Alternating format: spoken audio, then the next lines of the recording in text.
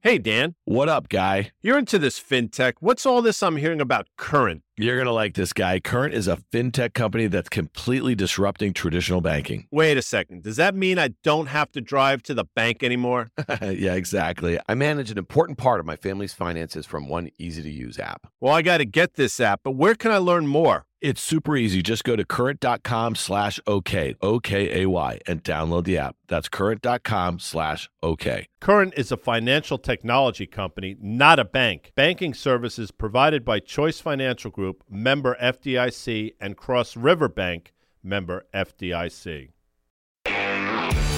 All right, welcome to OK Computer. I am Dan Nathan. I am joined by Rick Heitzman, the founder and CEO of First Mark Capital. Hi, Rick. Hey, Dan. How are you? I'm good. We are in studio here, and we are on election eve. It is Tuesday afternoon. We have a ton of stuff to talk about today. Okay, there's tons of stuff going on. Public markets, crypto, private markets, a whole host of things here. I have a great conversation with Jake Wood, the CEO, founder of Groundswell, also the founder of Team Rubicon, which is an amazing organization. We're going to talk all about that with Joe Marchese, the build partner at Human Ventures. Okay, so stick around. That's coming up after Rick and I we're going to go through a lot here, people. We're going to talk about Elon, Twitter, Tesla, the interrelations of that. We're going to talk about SBF, FTX, Binance, BTC, the whole shebang, okay? But Rick, here we are. By the time our listener is taking all this beautiful content in, there's going to be a pretty clear indication of how the midterm elections went, okay?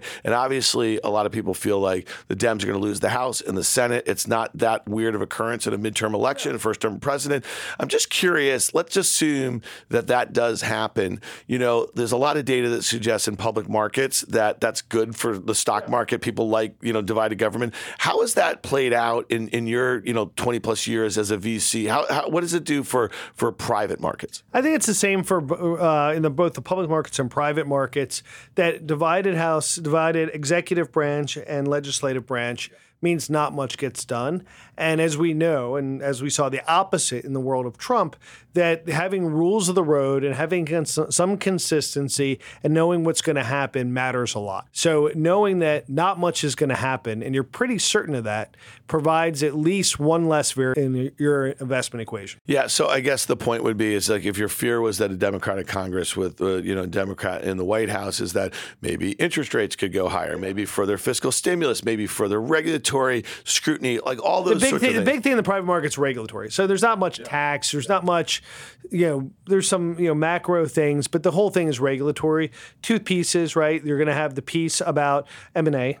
And everything that's going on in M&A, there's been a tremendous slowdown in M&A due to the regulatory environment. And then there's some specific to individual industries, healthcare, financial technologies, et cetera. Okay, as a VC, we know what the outcomes are as far as exits, right? So you could see a company in 5 to 10 years go public. You could see strategic M&A. You could see them go out of business, that sort of thing.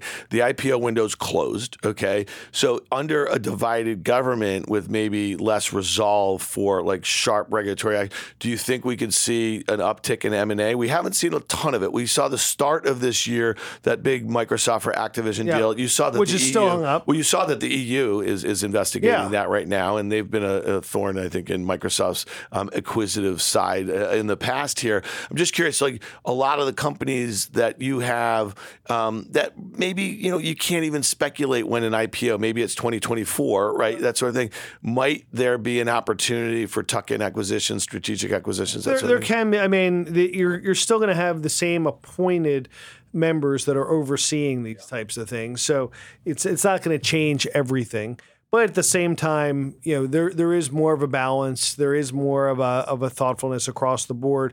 So you'd like there to be a more active M&A market. You'd like there to be more competition from a private market to public M&A. And hopefully you'll see a little bit of a relaxation of regulatory environments. You know that I always think about markets in general through the lens of the public markets. And one of the reasons I love having people like you and Jeff and Joe, and a whole host of others join me is that I think you guys have this really good barbell approach with like, you're always have an eye on public markets and comps, that sort of thing, but you're also actively advising many companies in the private tech markets. And you're seeing, I guess, the flow through of a lot of what's going on there into, the private markets, but usually there's a big lag, and we've talked about that. Yeah, you see a big lag in valuations. You also see a lag in reaction. Sometimes you actually see it going both ways. And sadly, we've talked about layoffs here for the last year, and then there's some people, including Meta, who are just getting to them.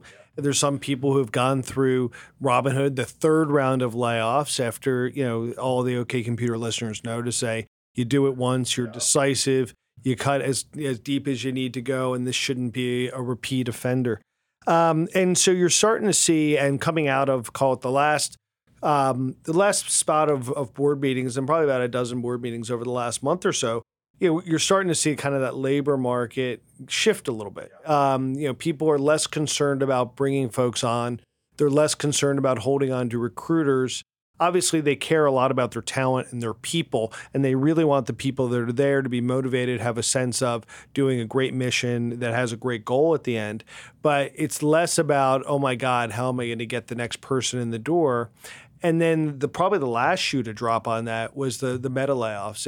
As the put was always being able to say, hey, if I could always go to Facebook or Google and get a job. Yeah, and I guess to your point, I mean, you've been telling our listeners for a while that your advice to founders is like, listen, this is going to be a difficult period. We can all see it. This isn't the start of 2022, and like you said, be decisive, make those sorts of cuts. So you don't have to keep coming back and have a death by 1,000 cuts. It weighs on morale. It weighs on a whole host of things. So I guess earlier this week, the headline was that Facebook Meta was going to be doing mass layoffs here. They have 87,000 workers. And I think your point, and you've mentioned this on many occasions, is that Alphabet, Meta, like all these large platform companies, if you got laid off from a startup, let's say in Q1 or Q2 of this year, you would say there was always a place for you at a larger... There's always been a place, and there was probably a deficit. And we were just talking about it internally today with our talent team, that there was a deficit of, you might not go even in Q2, you might not go from a great startup to Meta or Alphabet, but you could always go to a Macy's. Yeah. There was always a place to land. And I think you're starting to see a concern that is there always going to be a place to land in the future?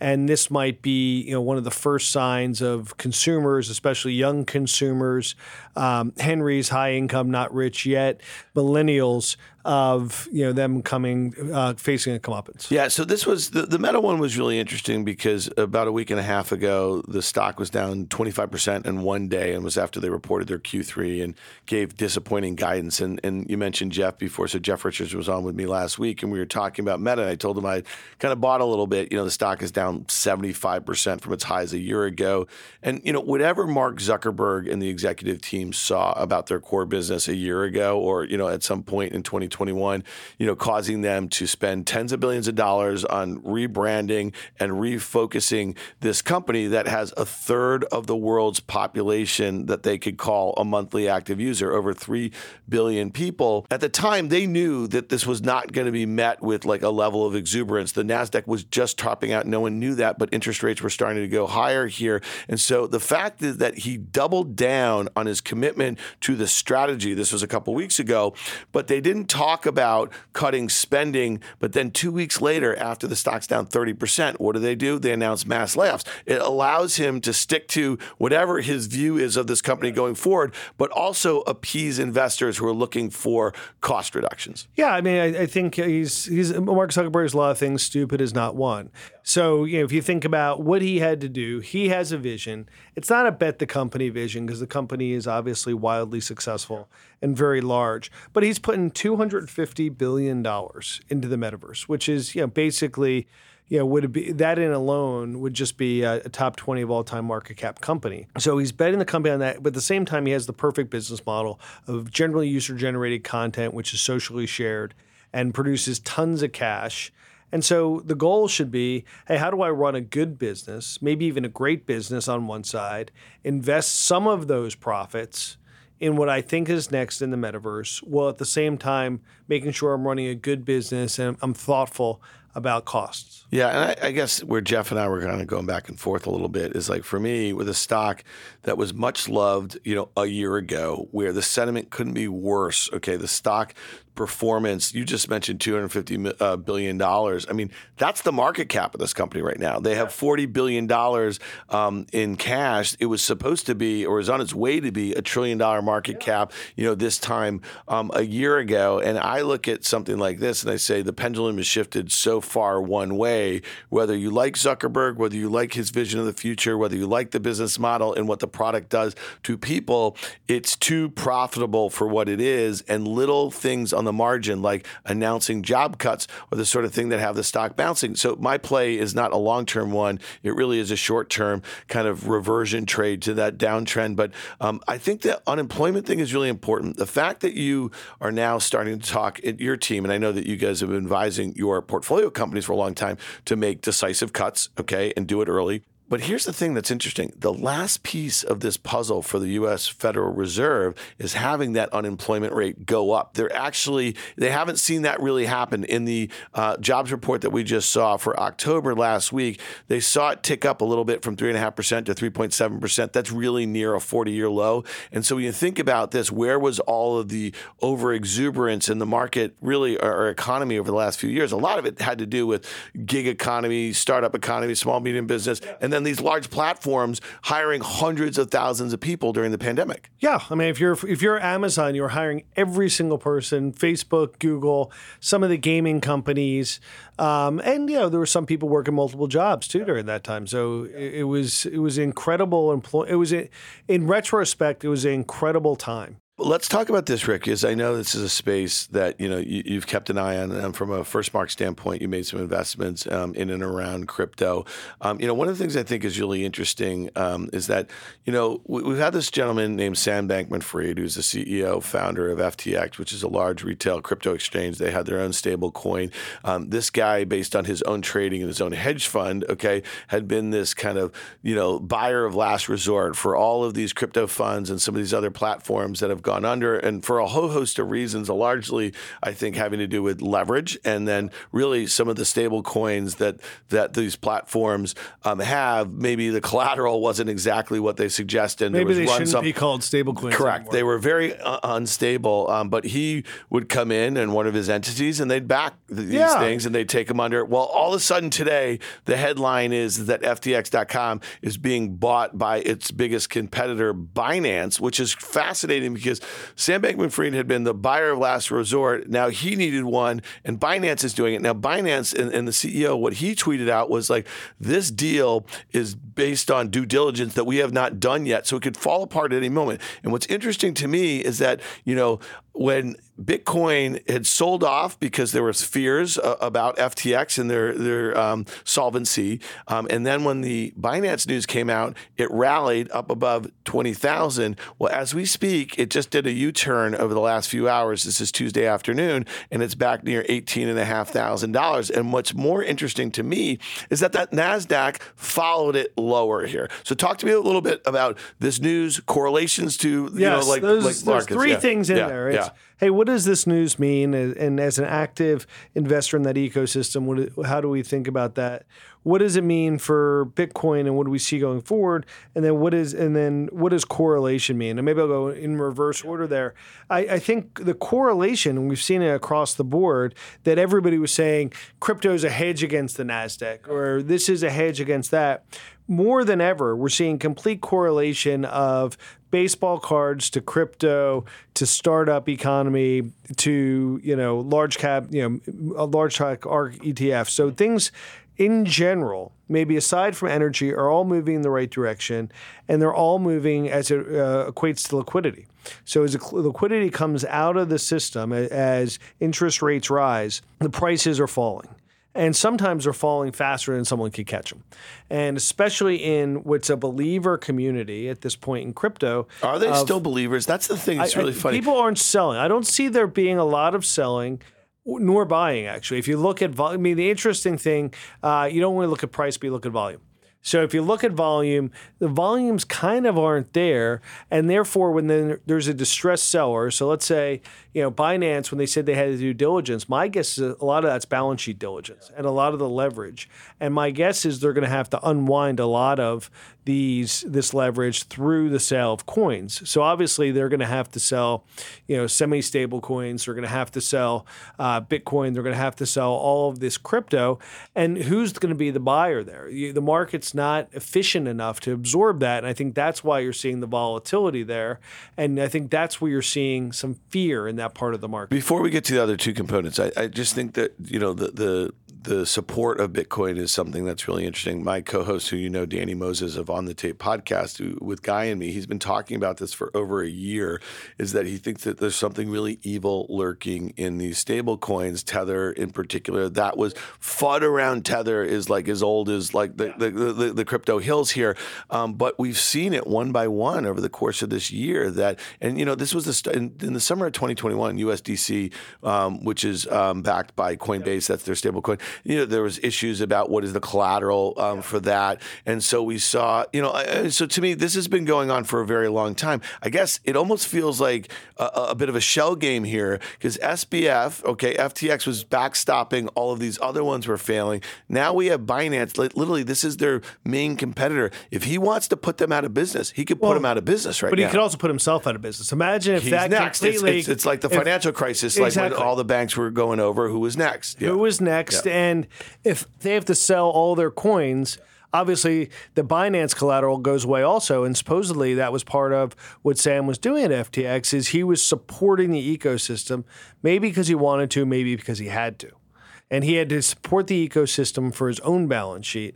And it might have been what the today's news is saying is his balance sheet might have been more precarious than, when you saw him on, in a panel with Supermodel. Yeah. So let's talk about the correlations though, because interestingly enough, the NASDAQ turned when Bitcoin dropped 2,000 points. We have not seen that in a very long time. And so to me, when you think about who are the buyers, there's no retail enthusiasm for crypto at all right now, right? So they're not there. And then maybe we've seen some money, move back into the stock market, but it certainly came out of mega cap tech. And that stuff is probably a bit more correlated to crypto, especially let's call it the, high valuation names that have been kind of crucified over the last year and a half too. I just think it's interesting at this stage of the game that the NASDAQ would stage that sort of reversal based on a crypto move. Especially, when you were seeing some small capitulations, things that didn't make sense to the market earlier this year, you knew there were some margin calls occurring.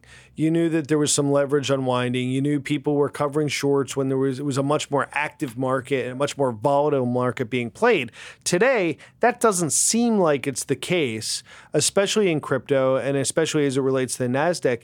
So it just shows that these systems might be weaker and might be not as resilient as we'd hope they were. Yeah, I mean, listen, at the end of the day, all the people that have been pushing it on Twitter, there's no more laser eyes. They're not tweeting these long threads about the religion of this sort of thing. Matt Damon's making movies again. Yeah, I mean, I guess fortune doesn't favor the brave, people. All right, well, let's talk to me about like how you're thinking about the space, because again, at First Mark, you guys have made some investments over the last few years, and some of them, you've kind of articulated this before, more of the picks and shovels sort of thing. Picks and shovels. And, we believe in software that does jobs, right? It could be video game software that makes you happy. It could be workflow software and financial services that enables compliance. And it could be crypto projects that do jobs like Helium providing Wi-Fi. And we've talked about that in the pod before. Yeah, we have. I have a Helium router. Yeah, it's great. Yeah. You're printing money. Yeah, well, it was. I don't think it prints anything right now. It's Rick. We'll have to have a talk about that. We'll talk about that offline. Off pod. But so we're investors in the ecosystem. We think there are a lot of projects which make sense. We think there's probably more projects that don't make sense. But we're prepared for what the crypto winter is. And I think the key thing that we're thinking about in terms of crypto winter, especially, here in the middle of November, is, we're not expecting the winter to be over if Punxsutawney Phil sees his shadow or doesn't see his shadow. I forget which one it is, that, in, March, April next year, Bitcoin's back at 40,000. we're saying, hey, these are long arcs, and especially on days like today, where it's not even a financial arc, it's also rebuilding trust. It's also some of these projects going from speculation to actually doing jobs to actually having operating metrics around those jobs. So there's a long way to go to get to the other side. And we're just starting that journey. So this might be a long winter that's coming. Yeah, and I guess just as someone who looks at like speculative markets for the last 25 years, my career was born in one in 1997 at a long short equity hedge fund. Like periods of excess like this and just rampant speculation, not just from retail, but also institutions, and especially where there is leverage involved.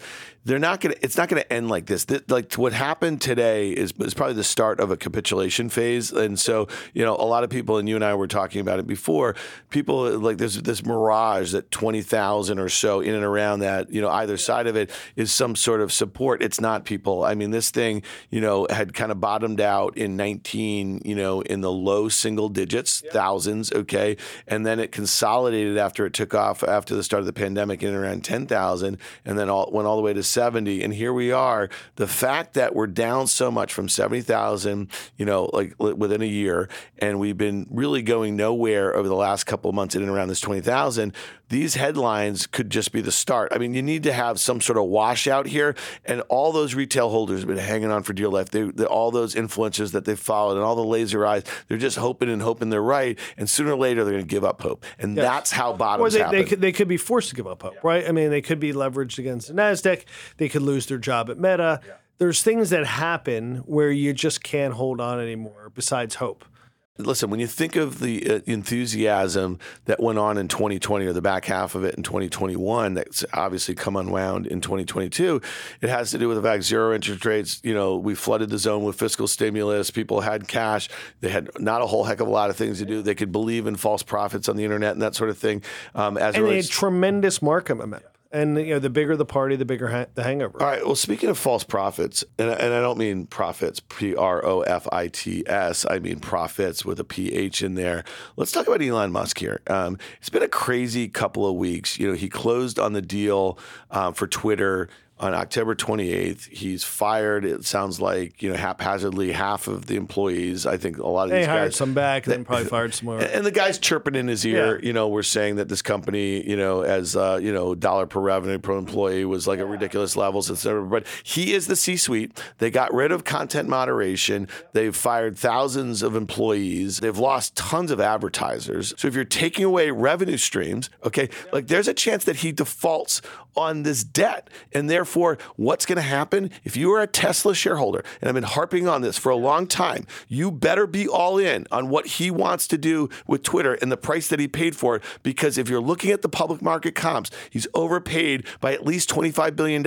And if you are literally in on this thing, okay, you're in on the Tesla, you're a Tesla shareholder, there's a good chance that the banks, okay, that hold that debt might need to do an equity offering to put collateral against that debt. Okay. And so why is the stock below 200, down 50% in the last year? I think it's because of that. I completely agree. That was a long little bit, but that was a bit. I mean, basically, you're collateral, you're cross collateralized. No difference than what we just talked about between Twitter and Tesla, and therefore, it might not have anything to do whether you love the Tesla. I have my Tesla. I love the Tesla. But you're at risk because there's personal leverage there. Well, it's funny. Another thing that you and I have talked about, and we were together with some folks the other day, and we were talking over some Comos. You had a little Syncoro. I had a little Comos. You had some Syncoro too. I did have some Syncoro.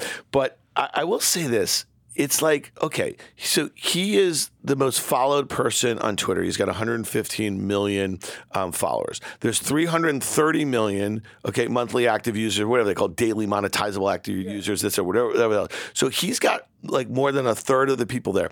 And he is tweeting some crazy shit. He is tweeting a lot of stuff about who people should vote for. He's urging people to vote for Republicans in Congress, whether you're Republican or not at the time. I go back to Tesla, okay? Who are the people that believe in electric vehicles? They're people who believe in climate change, okay? These are not these alt-right, libertarian, like techno bros like Elon here, okay? So he's alienating on Twitter. He's tweeting all day long, a lot of crazy shit, and he's alienating Tesla owners and Tesla, the next owner to me. So like, explain that to me as a Tesla owner. As a Tesla owner, I like my car. I didn't buy it because of Elon Musk. I bought it because it was a sustainable car that was great. Separately, am I worried?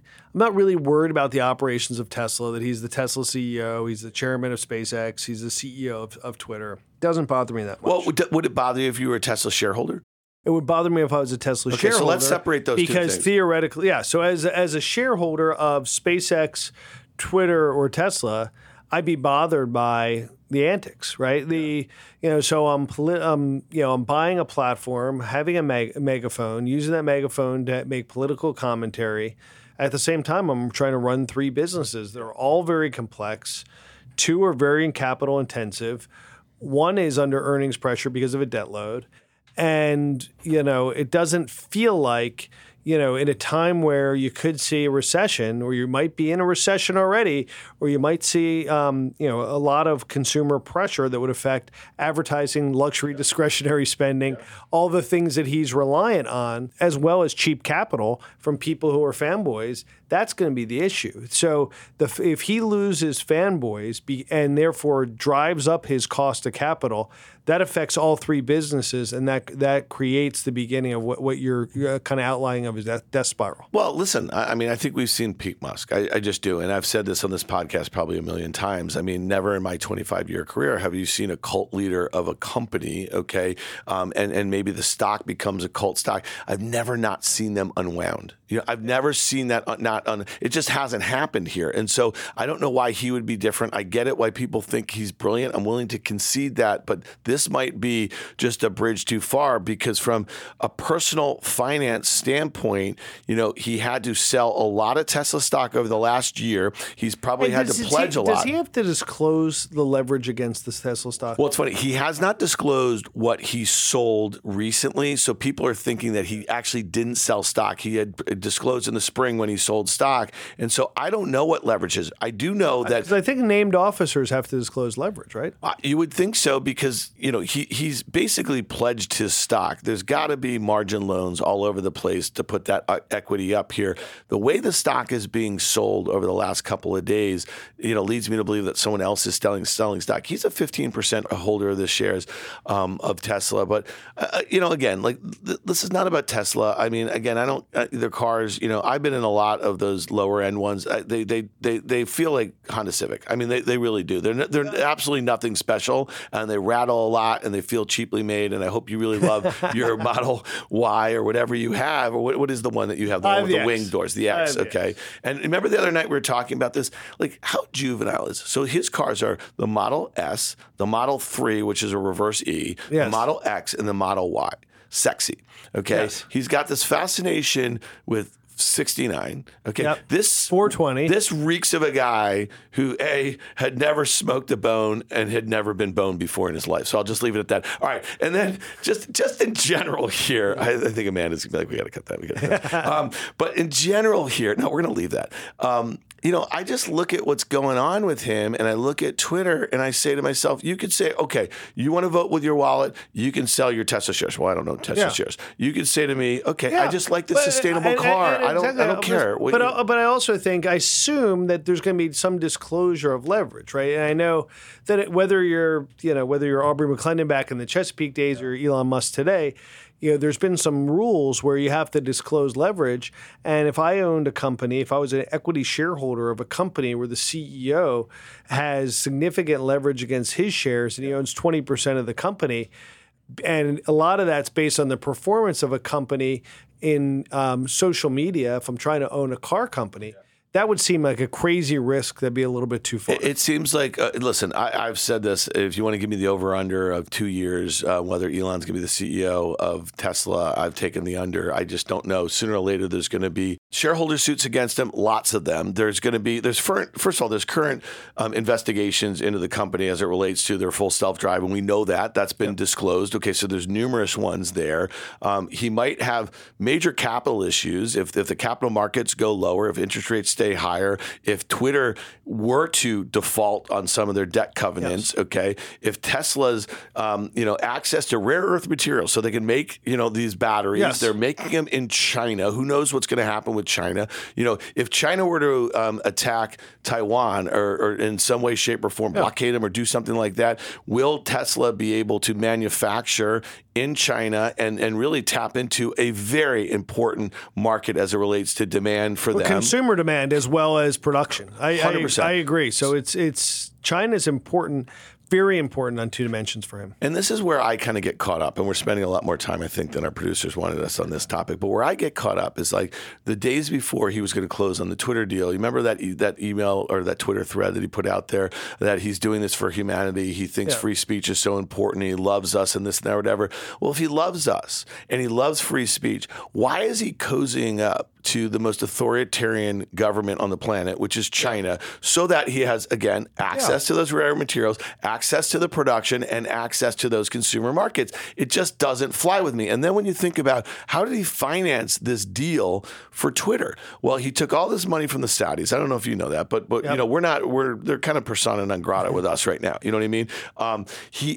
The fact that all of these banks who were so desperate to do business with him, whether it be for SpaceX, they gave him these $13 billion that they committed to in the debt. By the time they went to do the deal, why I thought maybe they had an out on this was that he spent the last 6 months denigrating the product, the service, the company, which lowered the value of the company that they had committed debt to in the spring. So to me, I thought they'd have an out. Supposedly, opening bid for that debt, is like at best 50 cents on the dollar. That makes sense. So the banks are going to literally wear, billions of dollars of losses, and they deserve it, And all these equity people who rolled their stock, if this bid did not exist from Elon Musk, this stock would have it would have been in the 20s. It would have been in the 20s. Yeah. And the fact that Jack Dorsey, the co-founder of this company, who was a 2-time CEO, had a 2.5% stake in Twitter, and he rolled it into the deal at $54.20, at $44 billion, it makes you think, how fucking smart are some of these guys? I mean, I don't mean smart. You saw the back and forth via text. You saw the back and forth via DM. They're just like everybody else. Dumb like us. All right, there's the title right there. Right Dumb there. Like us. Correlation. But listen, Elon. This thing is not done, Rick. This is going to be exciting. The reason why this is all over the financial media is this is an exciting soap opera playing out that could end terribly. And I'm sure the media would like to see, this a restabilization and a ballast of subscriber fee growth isn't the story anyone's playing for now. They're playing for how does this all correlate with the most exciting car company of the last 100 years, the most exciting space company in the history of time, and the craziest social media platform that probably got in and got rid of a president in the last time. And now all of a sudden they're all run by one guy who's the richest man in the world and likes to make dick jokes. I mean, you couldn't have scripted it better. He likes poop jokes and dick jokes. I mean, again, I'm juvenile. Let's just, all right, should we move on from Elon? Sure. Should we move on from Elon? Let's talk about a couple headlines. This morning I tweeted this out and I thought this was kind of interesting because I'm like, I'm doing my morning reading here and I'm going over a lot of different sites, CNBC, Bloomberg, FactSet. I spent a lot of time on there. The Information, which I like too. And I just saw a bunch of headlines. Here was one. Tesla stock has dropped more than 35% since Elon first said he'd buy Twitter. Carvana stock has dropped 97% as outlook darkens for used vehicle market. Crypto billionaires brawl triggers contagion fears in markets. And then this one here, and this was going to be one that I really want to focus on. 9 public tech companies is from The Information worth less than what they VCs originally invested. And I see all those headlines as a monolith, and I say to myself, it's kind of the beginning of the end game when you think about how many stocks in the market are down 70, 80, 90%, how many cryptos have lost most of their value. I mean, the list goes on and on, you know what I mean, as far as the air that's come out of SPAC market, that's come out of, the IPO market is dead. I mean, you need to start seeing headlines like this. And I guess with my tweet, I was like, we're kind of starting the end game of the bear market, and it probably takes maybe 1, 2, maybe tops 3 quarters, but you'll see it as a rounding bottom a little bit. And again, you need to see capitulation. So when you see in your market, in the private markets, a headline like that from the information, what does that signal to you? Well, I don't think we're rounding the bottom. We might be rounding the bottom. It might be a wide turn. Yeah, well, creating a round bottom takes a while. Really hard to be worse than, a lot of these companies, which were everyday names of Rackspace and Compass and Oscar, being, less than 50% of what they raised in venture money in this story. And, we're seeing a lot of companies being valued at less than what they raised. You're seeing the down rounds, the recaps occurring. And all the venture capitalists, whether they tell you or not, are all working through some companies they have, which hit a rough patch for one reason or another. But, it's time to work through those. I think the key thing that'll determine if it's 1 quarter or 5 quarters is what happens to the consumer, right? There's 2 things I think people are most worried about. What's the contagion of unemployment, and what does that mean for consumer confidence? So where's consumer confidence today? It seems to be eroding. Things, whether it's crypto eroding it, whether it's your next door neighbor got laid off from Meta, whatever those things are that are eroding consumer confidence. And we see it a little bit. I like to look at the vacation rentals, Airbnb particularly, but even anything in the hospitality space is consumer discretionary, ultimate discretionary almost. And what does that mean? And they're still holding up, but everybody's quite scared there. And then the second piece is the Fed going to overcorrect, right? So they've given every signal that they're going to overcorrect. They're up, 550 basis points in the last 6 months. It takes 6 months to have that flow through. So they haven't even seen the results of the corrections they made in March and April, and therefore, but at the same time, they're full steam ahead.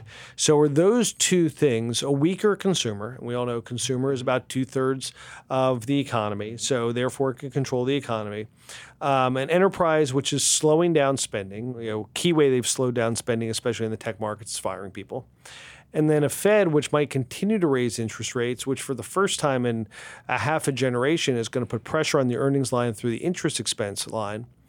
You could see the next step down of a renormalization in the first half of next year. So it doesn't seem like there's clear sailing once we hit the bottom to bounce off of. You can make, and this is before your favorite mega threats of Taiwan or nuclear Russia or whatever those things may be, that you have to see what's really going to happen. And I think is whether you're in the public market investor or a private market investor, you're kind of thinking eyes wide open. I'm not going to tie my feet to anything. I want to be able to be flexible. I want to be able to maintain my growth and have enough capital to get to 2024 when it does feel like we'll be through the worst of it. Yeah, so that seems like it's going to be a big theme. A lot of your companies had made cuts early. The economy provided very little visibility. There's a whole host of geopolitical things that have come up. And so, again, you're going to keep reevaluating kind of where you are and what your runway is. Yeah, and we don't know what the earnings line is. I mean, you still have had a relatively healthy economy that all of these companies were selling into. And, sometimes startups have more volatility on the revenue line than larger companies. Yeah. And therefore, we're still maybe budgeting to a pretty healthy economy. Yeah. And a step down, especially in consumer discretionary, can have a meaningful impact. Yeah, I guess that was probably a big theme of Q3 earnings that we just pretty much are getting done with here is that, there was a lot of fear about the health of the consumer, even after they've been propped up through, the pandemic. Savings rates were kind of high. We also saw consumer credit going much higher here. Now that we're seeing unemployment start to tick up just a little bit, I think to your point, the last part of my takeaway from the earnings season was also that enterprise was starting to see a bit of a slowdown. And so to me, that has been something that's been weighing on public valuations. And I think they're likely to come out of it before private valuations. And we also saw, going back to when we started talking about this a year ago, that the enterprises were more concerned about the economy than the consumer was. Yeah. Very rare to see this. And enterprises have been more concerned. That's why the layoffs started before consumer spending stopped. Yeah. So, it's although the enterprise is leading the tightening, it eventually gets to the consumer, and that's the bigger piece of the pie. Yeah, well, that's going to play out over the next few months. We covered a lot of ground today. Really appreciate you being here in studio. So everybody stick around. I have Jake Wood, CEO, founder of Groundswell, and Joe Marchese. He is the build partner over at Human Ventures. Hey listeners, it's Dan here. I want to tell you about a company that I'm really excited about. It's called Current. It's a fintech company that's completely disrupting traditional banking. I'm a new Current customer. It's already helping me and my entire family manage our finances, all from one easy-to-use app. So try Current for yourself and get the app by going to current.com/OK. That's current.com/OK. Current is a financial technology company, not a bank. Banking services provided by Choice Financial Group, member FDIC, and Cross River Bank, member FDIC. With CME Group's micro-sized futures and options, you can access the same transparency and liquidity of the benchmark contracts with less upfront financial commitment. Diversify your portfolio and manage your exposure with the flexibility of CME Group micro contracts in crypto, metals, FX, energy, and equity indices. Learn more about what adding futures can do for you at cmegroup.com/micros. I have a special guest here. His name is Jake Wood. He is the founder and CEO of Groundswell, a philanthropy as a service company, but he's actually a lot more than that. And we're going to get into all that. Jake, welcome to OK Computer. Yeah, hey, thanks for having me, Dan. All right. Now, like many of our fine guests on this podcast, they have been introduced to me from my good friend, Joe Marchese, who is also here. Partner at Human Ventures. You know him. You love him. Backed by popular demand. And, we've been wanting to do this podcast for a while. Like I said, I met Jake, I think, a couple years ago. Before you founded Groundswell, you were the founder and I think CEO at the time of Team Rubicon. I want to talk a lot about that. You're in town from LA this week in New York because you have Team Rubicon's huge gala. I went last year. It's a phenomenal event. You guys raise a ton of money for a great cause. We're going to get into all of that. Joe, you've been involved. You know Jake from Team Rubicon, correct? Yes, we met in the early days of Team Rubicon. In Lima, Peru, of all places. In Lima, Peru. As one does. Yeah. Well, I mean, Joe obviously serves in many ways, trying to help others here. Let's take a step back here, Jake, because, I remember reading this profile of you in the New York Times last year, and it's pretty fascinating. He's got like a Forrest Gump thing to him a little bit. Has anyone used that expression before? No, I've never. Really? Literally don't even know where that's going. Well, I mean, literally. He can't run. Yeah, exactly. I'm not a good runner. Well, weren't you a tight end for the Wisconsin Badgers? I was an offensive lineman. Oh, okay, fine. You really can't run. Why did I think you were a tight end? He's thinned up since because then. I've lost 50 pounds since then. All right, so talk to us a little bit because, again, the Forrest Gump thing is like you played football in the Big Ten at Wisconsin. You joined the Marines. You served. You came out of that. You learned a whole host of things about service in general. You started Team Rubicon, and again, now you are a fintech entrepreneur. So you're saying Team Rubicon's my Bubba Gump shrimp? Is that, yeah, wait, does that make me Lieutenant Dan? I don't know. Who am I in this? Well, we're going to get in deeper into that. No, but talk to us a little bit about, your days playing football in the Big Ten. What was that like, and when were you there? Yeah, so I played football for the Badgers from 2001 to 2005. It was an amazing experience. I had the opportunity to go and play for Coach Alvarez, Hall of Fame football coach. Really pretty incredible leader, mentor, built an incredible organizational culture up there at Wisconsin, which was fun. And I think has paid dividends for me 20 years later. We were good at football back then. We didn't make the Rose Bowl. I got cheated out of it my senior year by Michigan State. But it was an awesome experience, man. Those hoodlums at Michigan State. Yeah, exactly. No, it must. Is it hard for you? I mean, Wisconsin football is fallen on hard times a little bit here. It's kind of like the armpit of the Big. Oh, come on! It's not quite that. It's Come on! not- it's not Actually, that bad. the interim head coach was my old teammate. I know him extraordinarily well. Fair enough. So talk to us a little bit about, again, your service. You joined the Marines, and so you were playing football 01 to 05. Were you ROTC at Wisconsin? Or how did No, so I Yeah, so I was a full athletic scholarship there. There's really no time for ROTC if you're playing football. It's 40 hours a week. But obviously 9/11 happened my freshman year. That was pretty formative. And right before then, my senior year, Pat Tillman was killed in Afghanistan. An old former professional football player, and I think that was a very kind of like a moment of reckoning for me, where I just decided, hey, it was very clear I was not going to make it in the NFL. I wasn't even going to get a chance. I wasn't ready to go into the corporate world. And I decided, all right, hey, we're at war in Iraq and Afghanistan. I'm going to go do my part. And so I enlisted in the Marine Corps right after my last game. And yeah, so how long did you serve and how long were you overseas? So I was in the Marine Corps from 05 to 09, so 4 years, kind of a standard enlistment. And the entire time I was in, I was either training for or deployed to combat. So I did a tour in Iraq in 2007. As part of the surge, and then a tour in Afghanistan a year later, in Afghanistan, southern Helmand Valley. Yeah, so when you got out of the Marines, you still felt a need to serve. And again, I mean, a lot of guys can go into these programs where I listen, coming from finance, investment banks, they love hiring veterans, the sort of the discipline. And, think about, I used to sit on a trading desk and we had a couple one was a naval aviator. I mean, when you think about like these guys tweaking out about a position that's going against them or whatever, and the sort of situations that you guys have been, what you've been trained for, it's truly astounding. I mean, there's no shortage of opportunities in the corporate world for, people like you coming out of the service. What did you choose to do? Well, I mean, listen, that's what I thought I was going to do, was go, get on a trading desk next to you. Or actually what I really wanted to do was, be an entrepreneur. It was kind of the height of, Silicon Valley was kind of like rising, in 09, Twitter, Facebook, all of these companies were really launching into the stratosphere. And, I knew I couldn't fly up to San Francisco and knock on Jack Dorsey's door and be like, hey, I'm a Marine sniper. You should totally hire me. There's just nothing marketable. I don't know. That might have worked. It might have worked. That exact line. He's made crazier decisions recently. The plan was to go get my MBA and to go do the corporate thing. That plan got hijacked, shortly after it was hatched because earthquake hit Haiti.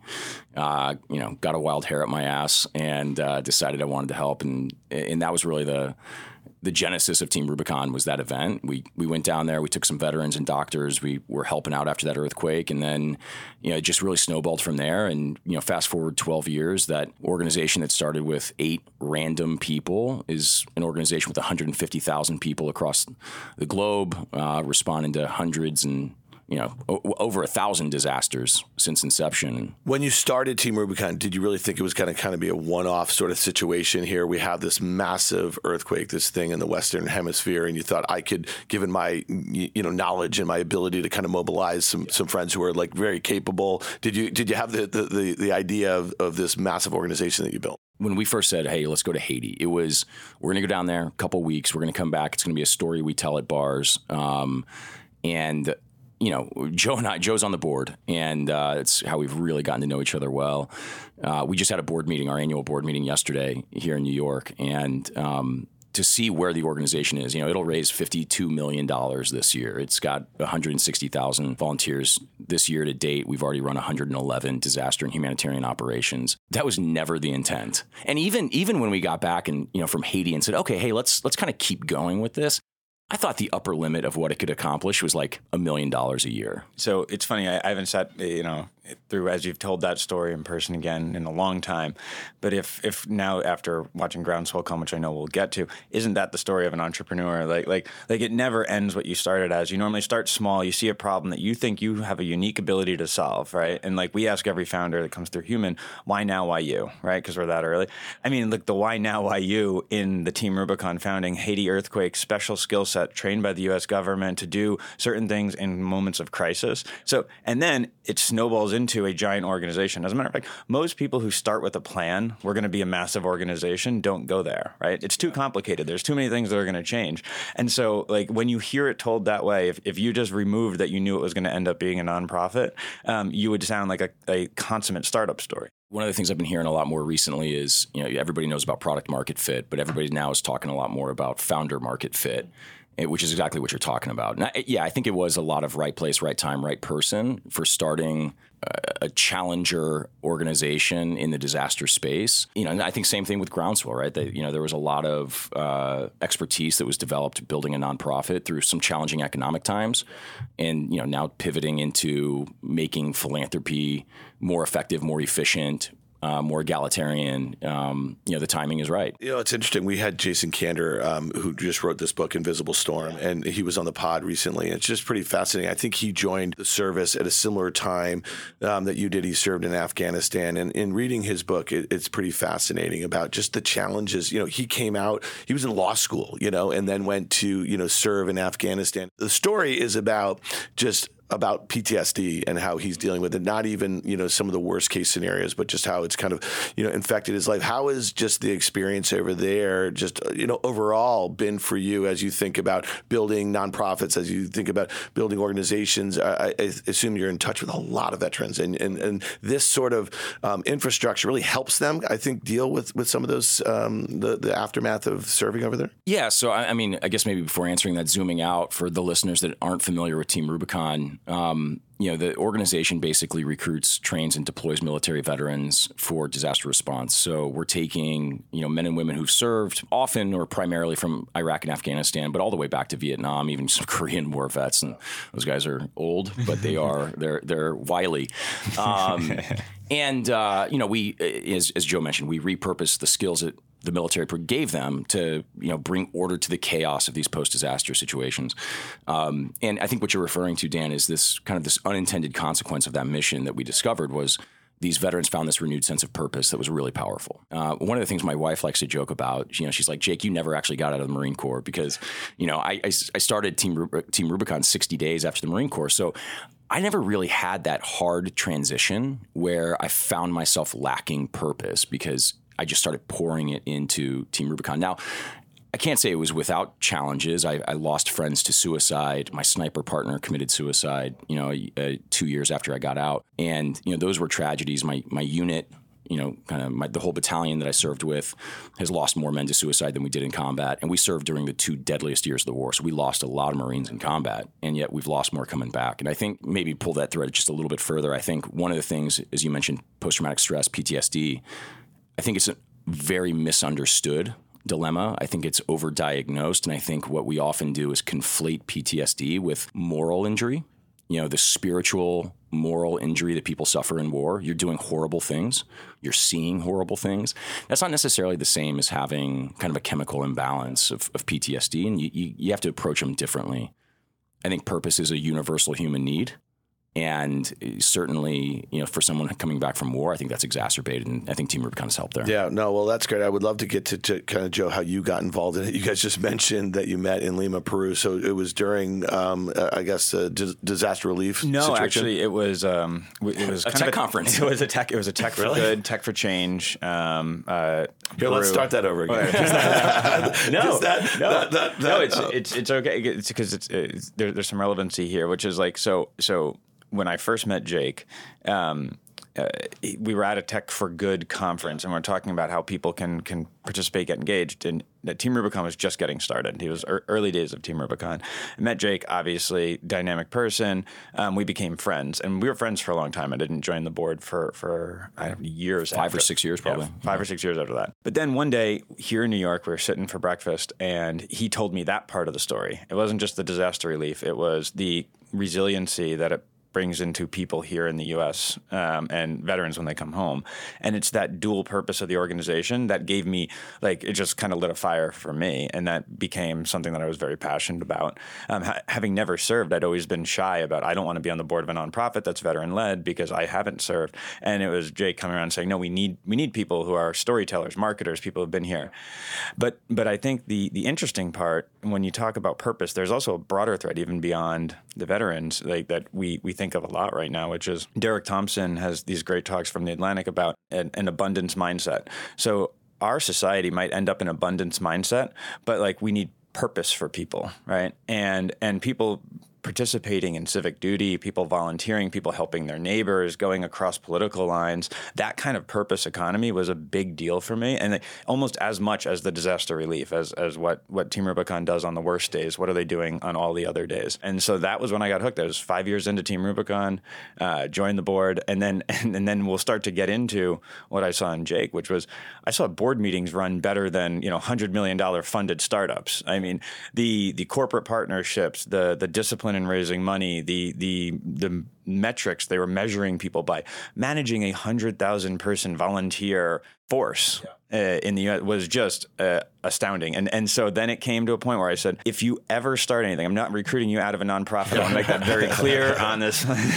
Other than they did get art, so then we got to talk about Art Delacruz. We upgraded CEOs. An absolute stud, former Top Gun pilot, right? Yeah. And I mean, so he took over the reins, and I think that's about the time where you and I met, because you were just starting. You guys were starting Groundswell. You were the executive chairman. Art is a fascinating guy. It sounds like it was time, right? You kind of did phase one here. And I mean, I first met Art.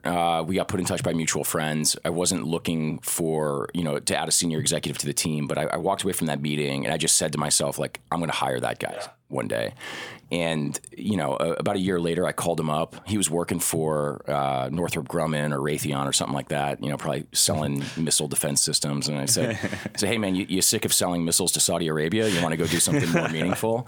And he said yes. So he came on board as my COO, and, I was lucky to have him as a partner for 5 years. And it was just time. It was time 5 years later for me to step away and do something else. So how can people who are listening to this now participate? How can they just donate? What are some of the things they can do for Team Rubicon? Yeah, I mean, it's really very simple. So, go to our website, teamrubiconusa.org. And one thing that I failed to mention earlier, it's not exclusively military veterans that are involved as volunteers with our organization. We've got 25-30% of our volunteers are, have not worn the uniform, and they're incredibly valuable to the mission.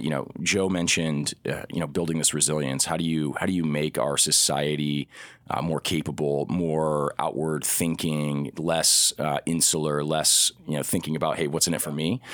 And so we'll take anybody that wants to serve, and we'll give them the skills that they need, a mission that's meaningful. We'll keep them safe, and really show them how to have impact. So whether it's donating your time or your money, we'll put it to good use. All right, people, let's do that in support of Team Rubicon. Okay, Joe. So again, you just said that you didn't want to recruit him out of this really well-functioning, dual-purpose nonprofit, but you kind of did. Or what did you say to him? You said, whenever you're ready to do something in the private sector. The literal line was, if you want to start an ice cream stand, I will back the ice cream stand.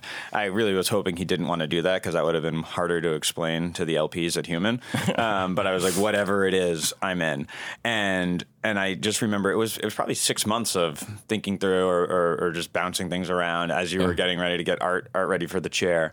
And then one day you called me and you're like, okay, I found the thing that I can't sleep because I'm thinking about it. I found the thing that keeps me awake. And it was this idea of corporate philanthropy. Yeah. I mean, listen, I was so lucky to have guys like Joe on the board. I don't call many people that are my same age, my same vintage, mentors, but Joe was an incredible mentor. And so just the opportunity to start something with Joe was exciting. Joe's a seasoned entrepreneur. He's done this a lot of times. And I was confident that I could flip over to that for-profit, venture-backed side and be successful again. But you always kind of wonder, like, hey, can I catch lightning in the bottle twice? But, you can kind of create unfair advantages when you partner up with guys like Joe. And I'm a big believer in creating unfair advantages. So, I was lucky to do that. So it sounds like that your first idea, that tequila wasn't particularly great, and he already had. So I just want to be really clear on that. So Komos won out on that one. Yeah. Okay, fair enough. We'd already had that. Richard Betts, I don't know that he could beat Jake at a lot of physical contests, but in crafting world-class tequila. Not that you'll be lacking this week in New York City here, but every guest of OK Computer and On the Tape gets a bottle of Komos tequila here. So you're going to have a little bit of that. All right, but talk to us. What is philanthropy as a service? You do recognize the fact that that's probably a new concept to a lot of people. Yeah. So let me maybe back up and share the problem that I observed. So in 10 years running Team Rubicon, I raised $350 million in philanthropy, right? So a lot of money. And I realized kind of two things. One, rich people have access to tools for their giving that average people don't. I always found that was unfair. And I feel like in today's age, that just didn't seem logical anymore. Second thing was companies think they're good at giving away money and they actually suck at it. So you have a lot of companies out there giving away a lot of billions and billions of dollars of philanthropy a year. They think they're good at it. They're not. They think that they're driving business outcomes with it. They're not. They think they're inspiring their employees. They're not. And so having seen that, I just felt like there was a better way. We created Groundswell with the mission of democratizing philanthropy. What that means for us is building the world's best, most modern donor-advised fund, making it available to anyone in the most cost-effective way. And then what we've done is we've packaged that as a platform that we sell to companies that allows them to roll these personal giving accounts out to employees. They're tax-advantaged like an HSA or 401k, and those companies then can give or match money into it. So basically decentralizing their corporate philanthropy, empowering their employees to give it away to what matters most to them. And so what they're really doing is they're empowering their people. They're investing in the diversity of their people because each of their employees has a different perspective on what matters most in the world. They're providing an innovative and unique benefit that's really, Joe kind of really leaned into this concept of making philanthropy a component of your compensation, right? Subsidizing the philanthropy that people are already doing. So it's been powerful. I think going back to timing, the timing's right. The world has changed. Stakeholders at companies expect their companies to give back, to have a values alignment. They expect their CEOs to speak or act on every social issue that arises. And like that last thing, that's pretty unsustainable. Like that's a minefield for executives. Well, Joe, as an investor and a VC, and you hear a lot of pitches, what was attractive about this idea? What did you think that Jake's idea was kind of disintermediating? Well, one where what he said, I'll say it in my simplified way of good companies or take something rich people have and then use tech to make it available to everybody, right? Like rich people have private drivers, Uber is tech, everyone has a private driver, rich people have summer homes, Airbnb, anyone could have a summer home for a week. Why can't everybody have a donor advised fund? So that's one component. But one thing we look at Human is, can we find a consensus space? So there's lots of people who think donor advised funds should be for everybody. But can you have a counter consensus approach? And that was the other part of the coin, which is Jake has raised hundreds of millions of dollars for charity, and he can go through the stats more, but corporate giving is wildly inefficient, and it's the largest source of it. And at the same time, corporations are looking to engage their employees more. They're like, so could you use the fintech rails to solve this problem and have this pool of money not coming from consumers? Because while consumers all would like a donor advised fund, like the normal person isn't looking for new ways to give away money. Corporations are looking for new ways to give away money. So that was that last little unlock, and it got really exciting. I mean, take that, and then like we talked about, why now? You could have a charity that is, we support kittens, and you'll have 5% of your workforce that hates that charity. I don't know why, but you will. And so the ability to decentralize, not in a blockchain way, but literally decentralize corporate philanthropy. So instead of Corporation X giving away money to the Boys and Girls Club, Dan Nathan gives away money to the Boys and Girls Club of Albany, right? And imagine your entire employee base doing that. And so that became just wildly exciting and something that was so clear to see, but it was something that evolved over time. What were some of the companies that just got it right out of the gate, and what's some of the feedback that you're getting both from the company who's providing this as a service and then some of the employees it's probably brand new to them, this concept? Yeah, it's interesting. So we came in a beta about 4 or 5 months ago. We've signed up a bunch of companies. There's one interesting thing is that there are companies out there, software companies that have solutions for employee giving. Frankly, the solutions are quite archaic. The platforms themselves are clunky, and we've really. Well, what those platforms have done is automate a process, right? What we've thought about is how do we reimagine what the process should be? So Henry Ford said, if I asked people what they wanted, I would have given, the answer I would have gotten was faster horses. Instead, I gave them the Model T. We're not looking to build faster horses. We're looking to build the Model T. And we've done that. And so one of the things about these legacy providers is they're not on-prem, but they're like from that era, right? And huge account minimums. They can only really service Fortune 500 companies. So first and foremost, we've built a really lean platform, with the most modern architecture, which allows us to go down market and easily service a mid-market or SMB customer, which is exciting because what happens is, I'll use one community that you're familiar with, investment management firms, right? Hedge funds, PE, the largest investment management firms out there, they use these legacy providers. Goldman Sachs uses these legacy providers. These smaller shops, 100 employees, they've never been able to afford it. It never made sense to spend $50,000 on a platform to do employee giving when you're only giving away $100,000 a year. We can get those companies and bring them up to parity in their benefits offering immediately at a lower price point. So that's been kind of an exciting thing. The other thing, I mentioned we've reimagined what the process looks like. Because we've built this with a donor advised fund at the center of what we do, we've actually created this layer of privacy. Right? Other platforms, the employee has to disclose to their employer where they gave in order to get a match. That's fine if it's like the local animal shelter and it's pretty benign. If it's Planned Parenthood, after a really controversial decision around Roe v. Wade, you may not do that if the woman in HR processing it is a devout Catholic. Not to pick on Catholics, right? But you can think about that from all sides of the issue. No Catholics were heard in the recording of this podcast. And because we've built this so all the matches go first into that donor advised fund, and then you can give it away however you want, as authentically as you want. And by disaggregating it, we've created this really private experience that allows people to again participate more fully as themselves in protecting that. I'd add to that, when Jake talks about there are, and we thought about this a lot as it was starting, as Groundswell was getting off the ground, was there are large platforms that have this as a component of what they do.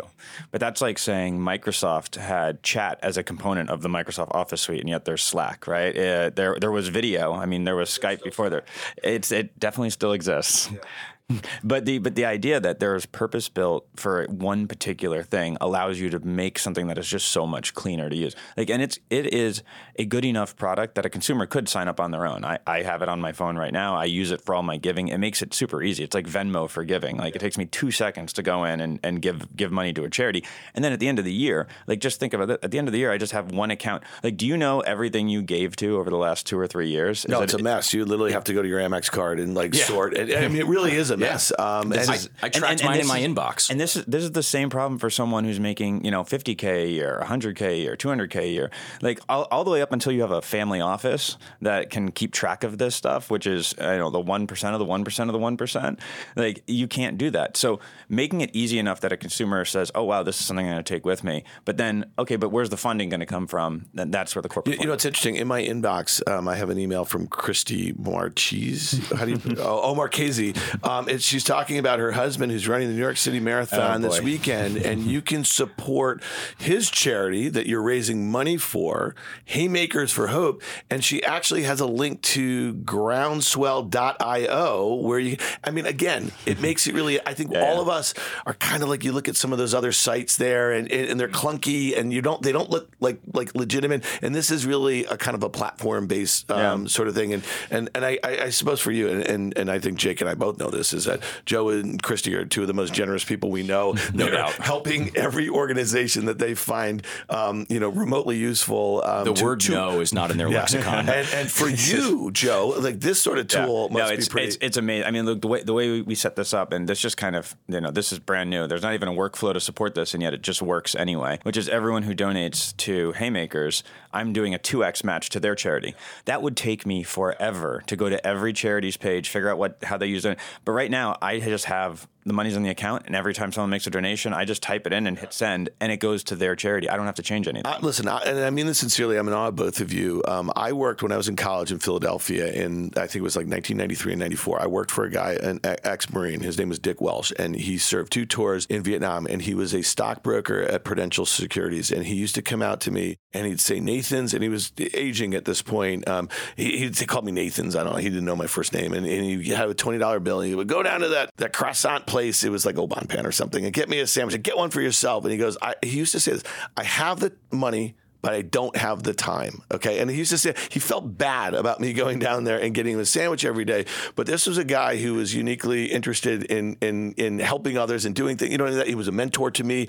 And so I guess I'm kind of like Dick Welch in a way. When I see people like you guys who are so giving of your time and so immersed in it, and now what you're doing is you're building a platform to help others do it and give back in a way. So I'm more that guy, you know, like you want us to go get you a sandwich? Yeah. So let's be clear. What's he asking us to do? Did you hear it? That sound was my stomach growling a little bit. Talk to us a little bit about this founder's journey for you, because I think you kind of, Joe aptly said it, you'd already been on that journey, but you were doing it for a nonprofit. You set up an organization that, you know, he was as impressed with as he is on many of the human companies who are VC backed, that sort of thing. So now where are you a couple years on?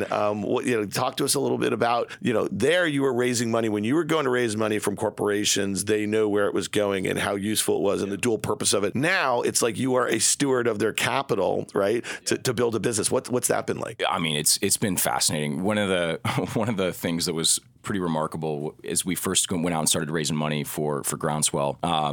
You know, I'd have a 30-minute phone call with a potential investor at the end of which he'd say, all right, hey, and this was just a pre-seed round, raising on a safe note. And they'd say, hey, yeah, I'm in for $500,000. I'd love a $1 million allocation. And I'd hang up the phone and be like, oh my God, are you kidding me? Like I used to have to beg, borrow, and steal somebody to give me $1 million at Team Rubicon. And this guy doesn't, you know, he's met me for 25 minutes. He's going to cut a 7-figure check. It was honestly frustrating. Yeah. How easy it was to raise money. Well, you also have to remember the timing of this was right in the heat, and so a pre-seed deal at that, and like something that you're going to grow into that people could actually say, okay, I see there's meat on the bones of this, because like there was money getting thrown at the craziest things at that time. I mean, listen, we're not going to get in a macro discussion. Guy Dami's not here. When you think about the difference of where we are than a few years ago, with interest rates where they were, monetary policy in general where it was, the risk-taking appetite. But again, you know, Joe, this goes back to like you've seen a lot of cockamamie ideas come across your desk, yours and Heather's, you know what I mean? This is probably one that resonated as an investor because you see the clear opportunity, you see the incumbents right now, you see, you know, like really the change in which this it really is it's a marketplace in a way. Would you consider it that way? I mean, I can make this so simple. You can see who it gives value to and who are the customers. So like if you can see who it gives value to and who pays for it, I mean, I can't believe that's an amazing concept to have to throw out there. But there were companies raising money where you're like, well, who's going to pay for it? Someday we'll figure out someone to pay for it. Like we've kind of always been stuck on like at Human, and this is kind of the other portion of it is we think there's $1 trillion market in things that make living in this world better rather than, you know, escaping to the metaverse or everything's going to be. Don't get me started. Yeah. Well, actually, I want to get you started here because you're kind of an outspoken guy here.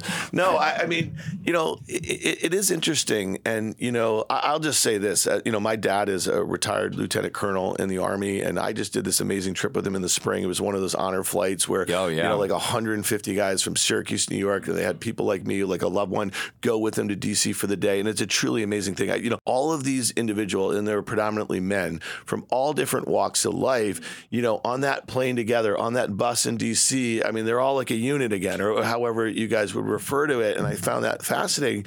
But then if you split them all up and you send them back to their living rooms, and these guys are turning on Fox News, and these guys are turning on CNN, and these guys are turning on MSNBC, it's kind of like that word patriot. When I think when you joined the Marines, it was pretty universal what that meant if you were serving your country. And now it seems like two very different things. And I'm just curious, how has that been for you? Because at Team Rubicon, I'm sure there's big political rifts. You know what I mean? I don't mean rifts among the people, but the way the participants think about it, the way the people donating to Team Rubicon, right? Is that a thing or no? And I'm not trying to kind of get you to trip you up here and you know, I'm just curious how you think about it. I think the last 2 years have been really challenging internally. I think for the first 9 years of the organization, we were really good at navigating the political environment internally because we have a very diverse volunteer base and along the political spectrum. I'd say as an organization, it's really, what we do is very progressive and we have, I think, very progressive ideals. But the military leans conservative. I don't think it's as monolithic politically as people want to paint it, but it certainly leans conservative. The last 2 years were hard. COVID really divided the organization, between the people that thought it was real and the people that thought it was fake. Vaccines really divided the, much like the country, but think about where we are right now. So, for instance, what percentage of Team Rubicon operations are outside the U.S.? Oh, very small. I'd say 5%. Okay. All right. Because I was going to say, here's a big issue that's basically on the ballot in the midterms next week is that if the Republicans take the House and the Senate, the risk is that we're going to see much less aid going to Ukraine. Right. And so, think about these are and Ukraine is one of the places Team Rubicon has operations right now. We're boots on the ground in Ukraine. I listen, if that happens, it's a tragedy. I think if people are so myopic to not believe or understand that we're at war with Russia it's in a proxy and I think we have to admit that. And we'd much rather be fighting this war in this manner than in the way it could manifest over the next decade. Anyway. Well, here's one other question for you, because we're in this kind of political season also, right, with the midterms. I mean, donation, the mechanisms for donating to political causes, it seems absurd. You could be the most progressive or the most conservative person, and you could be getting, 1,000 communications in a month from your hero, you know what I mean, on that side, and you just want to delete your account. You know what I mean? My God. Is there an opportunity, as you think about it in Groundswell, for political donations and how you might help organize that process? We've talked about, in the future, a product you cannot donate to political causes through Groundswell, right? You can't make distributions. They're not tax deductible. Yeah, exactly. Yeah. It's not an authorized distribution from a public charity, which Groundswell is. But is there a companion product in the future? Potentially. One of the things that we'll know a lot about our users is the issues that they are really passionate about. I'm literally watching you say that, and I'm picturing when Tammy, who is the chief product officer at Groundswell, hears him say companion product and hears product creep, throwing her phone at something. So Tammy, don't worry, I got you. I'm here with him. He's not adding things to the product. Tammy, give me a ring. I mean, to me, as someone who actually likes to donate, if any of my friends are doing something like you're doing, if you're going somewhere to support some cause, you're going to run some race, I always give, okay? And so to your point, how do you organize all that? But then on the political side, I do a lot of donations. Some I do bigger, some I do route to. I'd love it all in one place. It would take a while to get there on this. Two dashboards. Tammy, that's all I'm saying. Two dashboards. That's all I need. Yeah, okay. If we would have to have an entire another podcast on the fact that money isn't the problem in politics. It is the problem, and it isn't. It's a huge problem. But I'm saying it isn't the problem in that they're not winning or losing because you didn't donate that extra $1,000 so that they could buy more media that's useless for the 14th. It's all that dark money. Well, I think one of the real issues in politics, there's a lot, but after we cover the politics, can we cover what are the right religions and why? Because I want to make sure we touch on everything here. No, I think one of the issues is people, they only care about these federal elections, right? And people just really fail to understand the power of local politics and helping people sift through how to get the right local leaders elected. I think there's a powerful opportunity there. Whether it's something, No, I mean, it is the incentives. You think about our people in the House of Representatives. They literally have to run every 2 years. It's a nonstop fundraising operation, and who are their masters?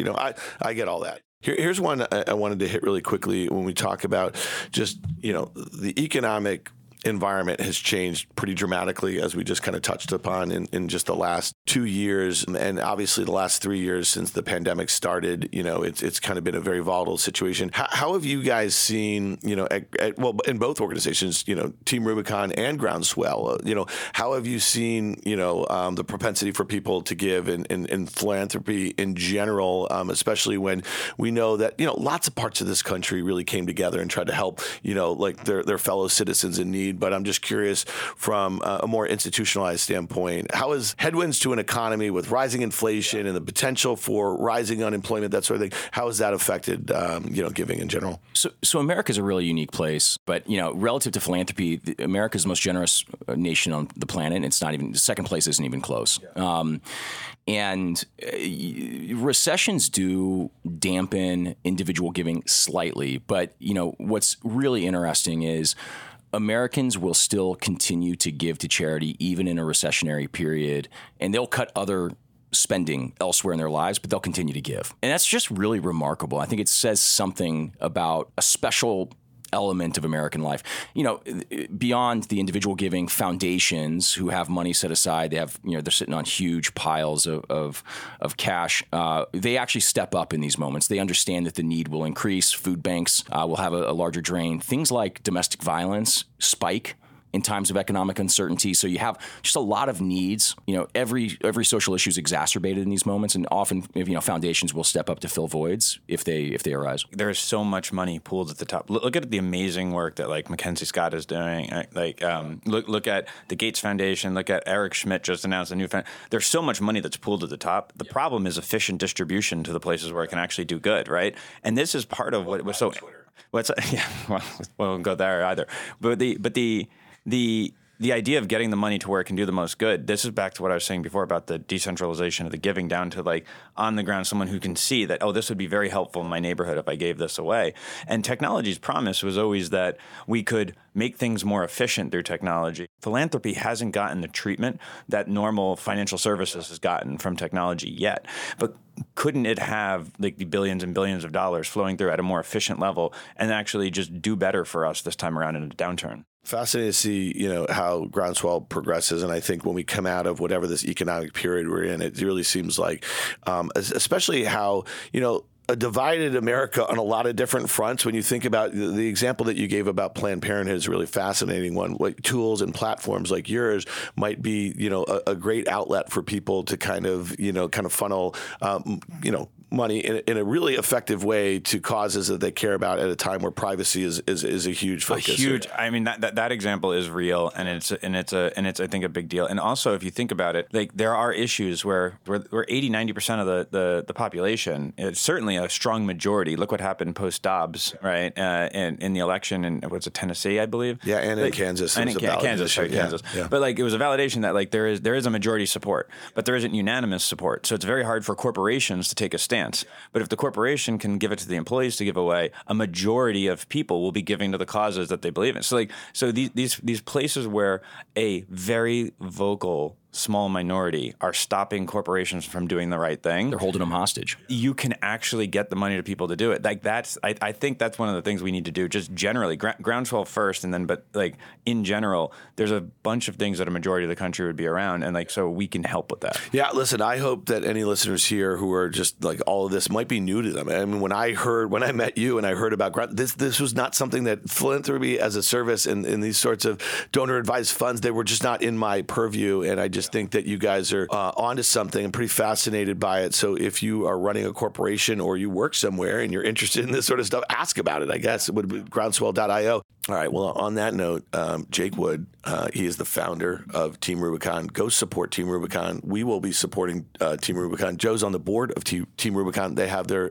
annual gala. You have raised how much since you started Team Rubicon? $350 million. It's amazing. That's truly amazing. So go check that out, people. Groundswell.io. Jake is the CEO, founder of that. Joe Marchese, thank you, executive chairman of Groundswell. Co-executive chairman of Groundswell. We didn't get to today. We had a lot of ground to cover, but right at the very beginning, actually another member of Jake's board, Adam Miller, a very, very successful entrepreneur, one of the most prolific investors in Southern California, also came on. So Jake isn't kidding when he says he has an unfair advantage. Creating unfair advantages and packing all my mentors into Groundswell. Check out Groundswell. Shout out Adam Miller. And also, Joe, you were also a build partner, and you've been a great mentor. You said this before about stacking the decks and this and that. Joe's been so helpful to Guy and myself and what we're building here at Risk Reversal Media. So whenever we have you involved, and the intros that you've made over the years have been truly amazing. So thank you guys for being here on OK Computer. Yeah, thanks for having us on.